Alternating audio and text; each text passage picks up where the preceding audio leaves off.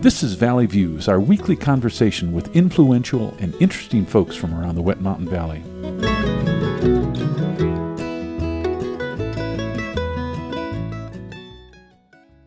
Today we're pleased to welcome to Valley Views Ron Thomason, president of the High Mountain Hay Fever Board, the group responsible for putting on the July Bluegrass Festival. Originally set up as a fundraiser for local charities, especially Children's Health, the festival has raised approaching $500,000. Ron also heads Dry Branch Fire Squad, a group performing since 1976. Today I want to talk about the history of bluegrass music from his personal perspective. Ron, welcome to Valley Views. Thanks, Gary, and thanks for playing our music. I hope it hadn't done anybody any permanent damage. I don't think so. As you know, I host the Bluegrass Express on Wednesday mornings, playing bluegrass and country music. Your music finds its way into the rotation. You know, bluegrass is one of the only major musical genres that you can trace to the origin so precisely. From this neophyte's point of view, it grew out of the string band music of the 20s or 30s. I think of Gid Tanner and the Skillet Lickers, Uncle Dave Macon. And then bluegrass is said to have started in 46 to 48 with Bill Monroe and his Bluegrass Boys. When I think of perhaps the prototypical band, I think of Lester Flatt, Earl Scruggs, Chubby Wise, Cedric Rainwater, and Bill Monroe himself. How do you see that origin of bluegrass from your perspective? Thanks for asking that. I've had a lot of chance in my life to think about that because people, for some reason, ask me about it. And I actually think that bluegrass music is unique in the aspect that it jumped into the world fully formed. People look at it as if it came out of old-time string band music, and certainly some of the same instruments were employed in bluegrass music. But I kind of look at it more as the precursor to rock and roll music. It wasn't long after Bill Monroe, as he said, invented bluegrass music, that rock and roll also sort of jumped into the world fully formed with some unique aspects to it. But there's no question that Bill Monroe and the Bluegrass Boys played the first bluegrass music, but Bill didn't play bluegrass music himself when he first started his band. He started his band about 1938, went on to Grand Ole Opry in 1939, and kind of experimented with different musical forms. He had a lot of blues in his music. He claimed he learned a lot of blues from a black man by the name of Arnold Schultz, and he played a lot of those notes in major keys, which was a different thing at the time. A lot of the blues were played in minor keys at the time. And then he kept, different people would come into the band and go out of the band. He would play music that kind of complemented their skills. But then the atom was split when, like you say, he got Flatt and Scruggs and Chubby Wise in there all at the same time. And I have this fantasy that there came a time at the Grand Ole Opry when Bill came in one night and talked to that young gap-toothed boy, Earl Scruggs, and said, "Well, I believe I have a song here that you will be able to play there on the banjo if you would just practice up on it, and it's called the Bluegrass Breakdown." And if Bill Monroe had never done anything in this world but write Bluegrass Breakdown, he would be the father of bluegrass music. So what is your earliest memory of bluegrass or old-time string band music? Honaker, Virginia was the nearest town to where I was raised, and A.P. Carter would come to the roller rink occasionally, and he would always go into what would you probably consider the stage door. It had a little stage in it, and there were performers. But all us kids knew he was a real important man, and of course my father told me who that was because he's always wearing a suit, which was one of the things that identified some of the first bluegrass performers because they all wore suits. Mm-hmm. Not necessarily suits alike, but they basically tried to dress as well as they could. The Stanley brothers, I remember somebody was recounting seeing Ralph and Carter in the airport down in Florida, and they didn't know who they were, but they knew they were important people because they dressed right at the time. And if you remember, that was one of the things that really set aside people like Elvis Presley and Gene Vincent and Buddy Holly and Jerry Lee Lewis. They always dressed in the nicest clothes they had long before they were stars. One of those pre-bluegrass musicians for whom you have a fondness is Georgia musician Fiddlin' John Carson. Tell us a little bit about why he's a strong influence on you. Well, it's the same reason, I think, and great question, by the way. Thanks, Gary, for asking that, because I liken this to the fact you would never hear bluegrass music today if it hadn't been for people like the Kingston Trio and the Limelighters and people that brought some of those songs that were bluegrass songs into the folk music genre and sort of made them popular. And what happened is people were always looking, well, where'd that come from? What are the roots of that? I mean, Bob Dylan's first album had Man of Constant Sorrow on it, for instance. Well, John Carson was the first commercial Southern musician that got recorded. So he was recording about the same time that you had some of the very earliest radio shows. His first recordings were on wire recordings. You can actually hear one of them at the Henry Ford Museum. They have a thing set up that plays a wire recording. But he didn't start playing until he was about 65. He traveled all over the southeastern United States, and he played and recorded from, I believe, 1916 to 1934. So he was probably past his prime when he started recording. But I go back to John Carson because so many of the things he played were the source for almost, like when you talk about Gid Tanner and Clayton McMitch, they all got their music from John Carson. They got those bow licks, but they mostly got the singing, because you hear John Carson sing a song like The Honest Farmer, it just opens up the pores on your neck, and the night wind blows in, you feel like you ought to be driving fast cars and running with beautiful women. Say, when you were starting out, were there other players or people who gave you a break, that you think about and go, oh, that was very cool of that person to do such and such?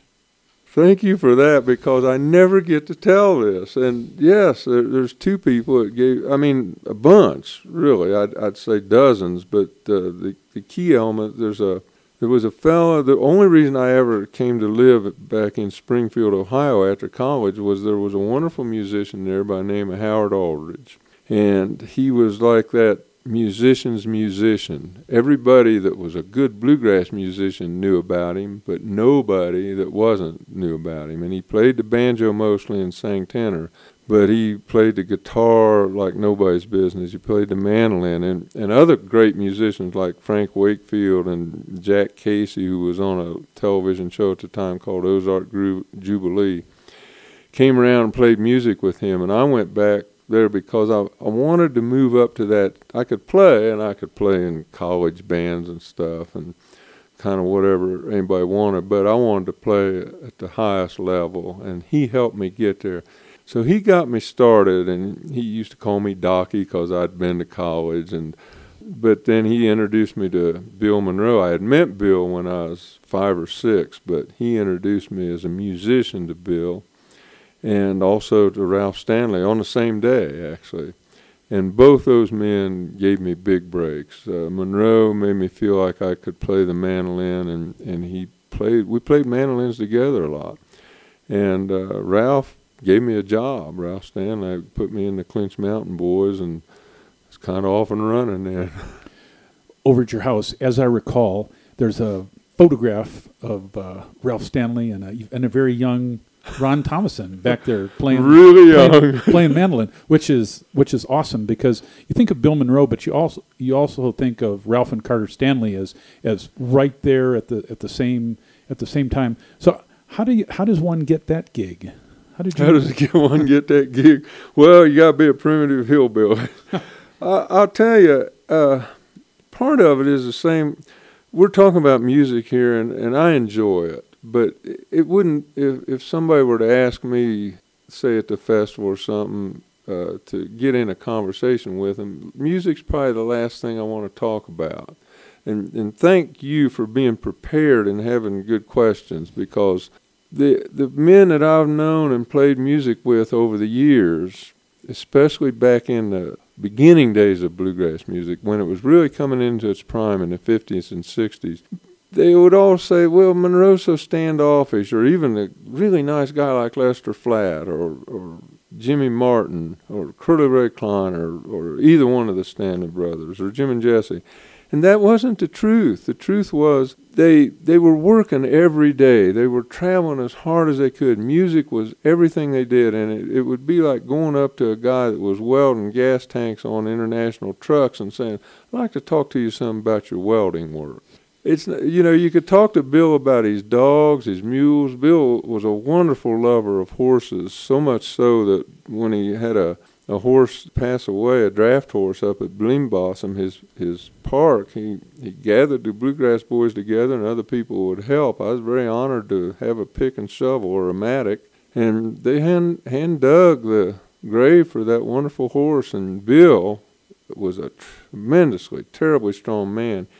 He put on a harness and drug that horse to the grave because, and I get a little emotional about this, he didn't want that horse to lose its dignity in death, getting carried to that grave in a front loader or something. And so if you talk to Bill about things like that, I engage those people on those topics because that's the way I was raised, and I think they took me in because they thought there was more to me than just strumming a mandolin. And I don't know if that's so, but I know it was so with those men and women. Hazel Dickens, another one, like Alice Foster. I'll never forget Alice Gerard.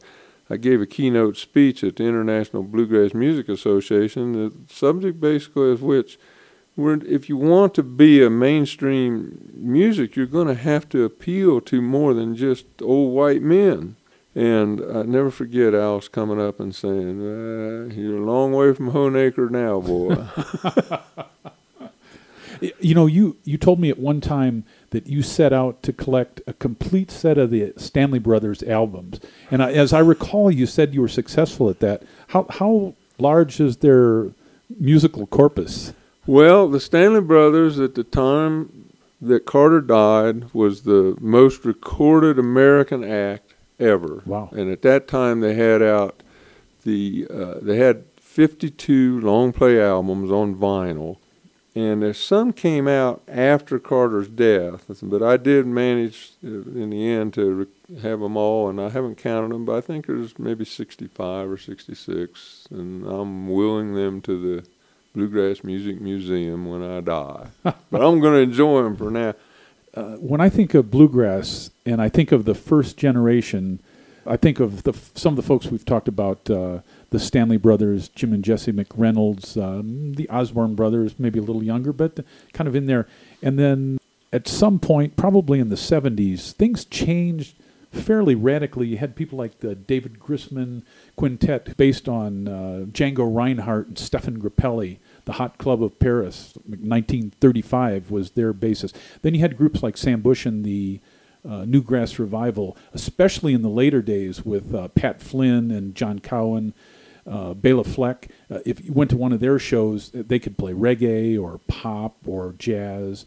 What's your take on that generational piece? That was a seismic shift in bluegrass, I think. Well, it was for two reasons. One is for the changes you just mentioned, and the other is it came into a sort of a popularity at the same time and made it to where more people could sort of make a living playing it.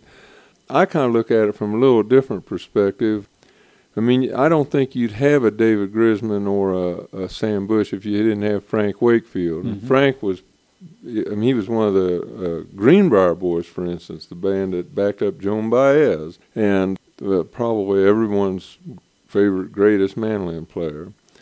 But you're correct in that while it looked like those changes all took place suddenly, you have to remember that the real change kind of started with the Osborne brothers, as you say, because Sonny was very experimental. I mean, at one point he was trying to play a 6-string banjo that just added a C string with the thumb pick and things.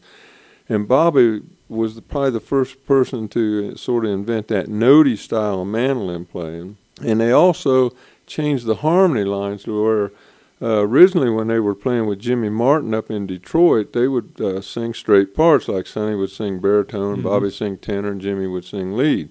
But as soon as they kind of got away with people like, Red Allen and Benny Birchfield and people like that, they changed the trio structure a lot to where Sonny was singing low tenor and the other singer would sing a baritone line or vice versa, but Bobby would sing the lead high above all of them. So then when people like Grisman came along, his first recorded work was really with Hazel and Alice. And he was, and I don't mean this with any disrespect, but he was pretty much trying to play like Monroe. I don't think Grisman really found his voice in mandolin work until he was playing things that weren't bluegrass.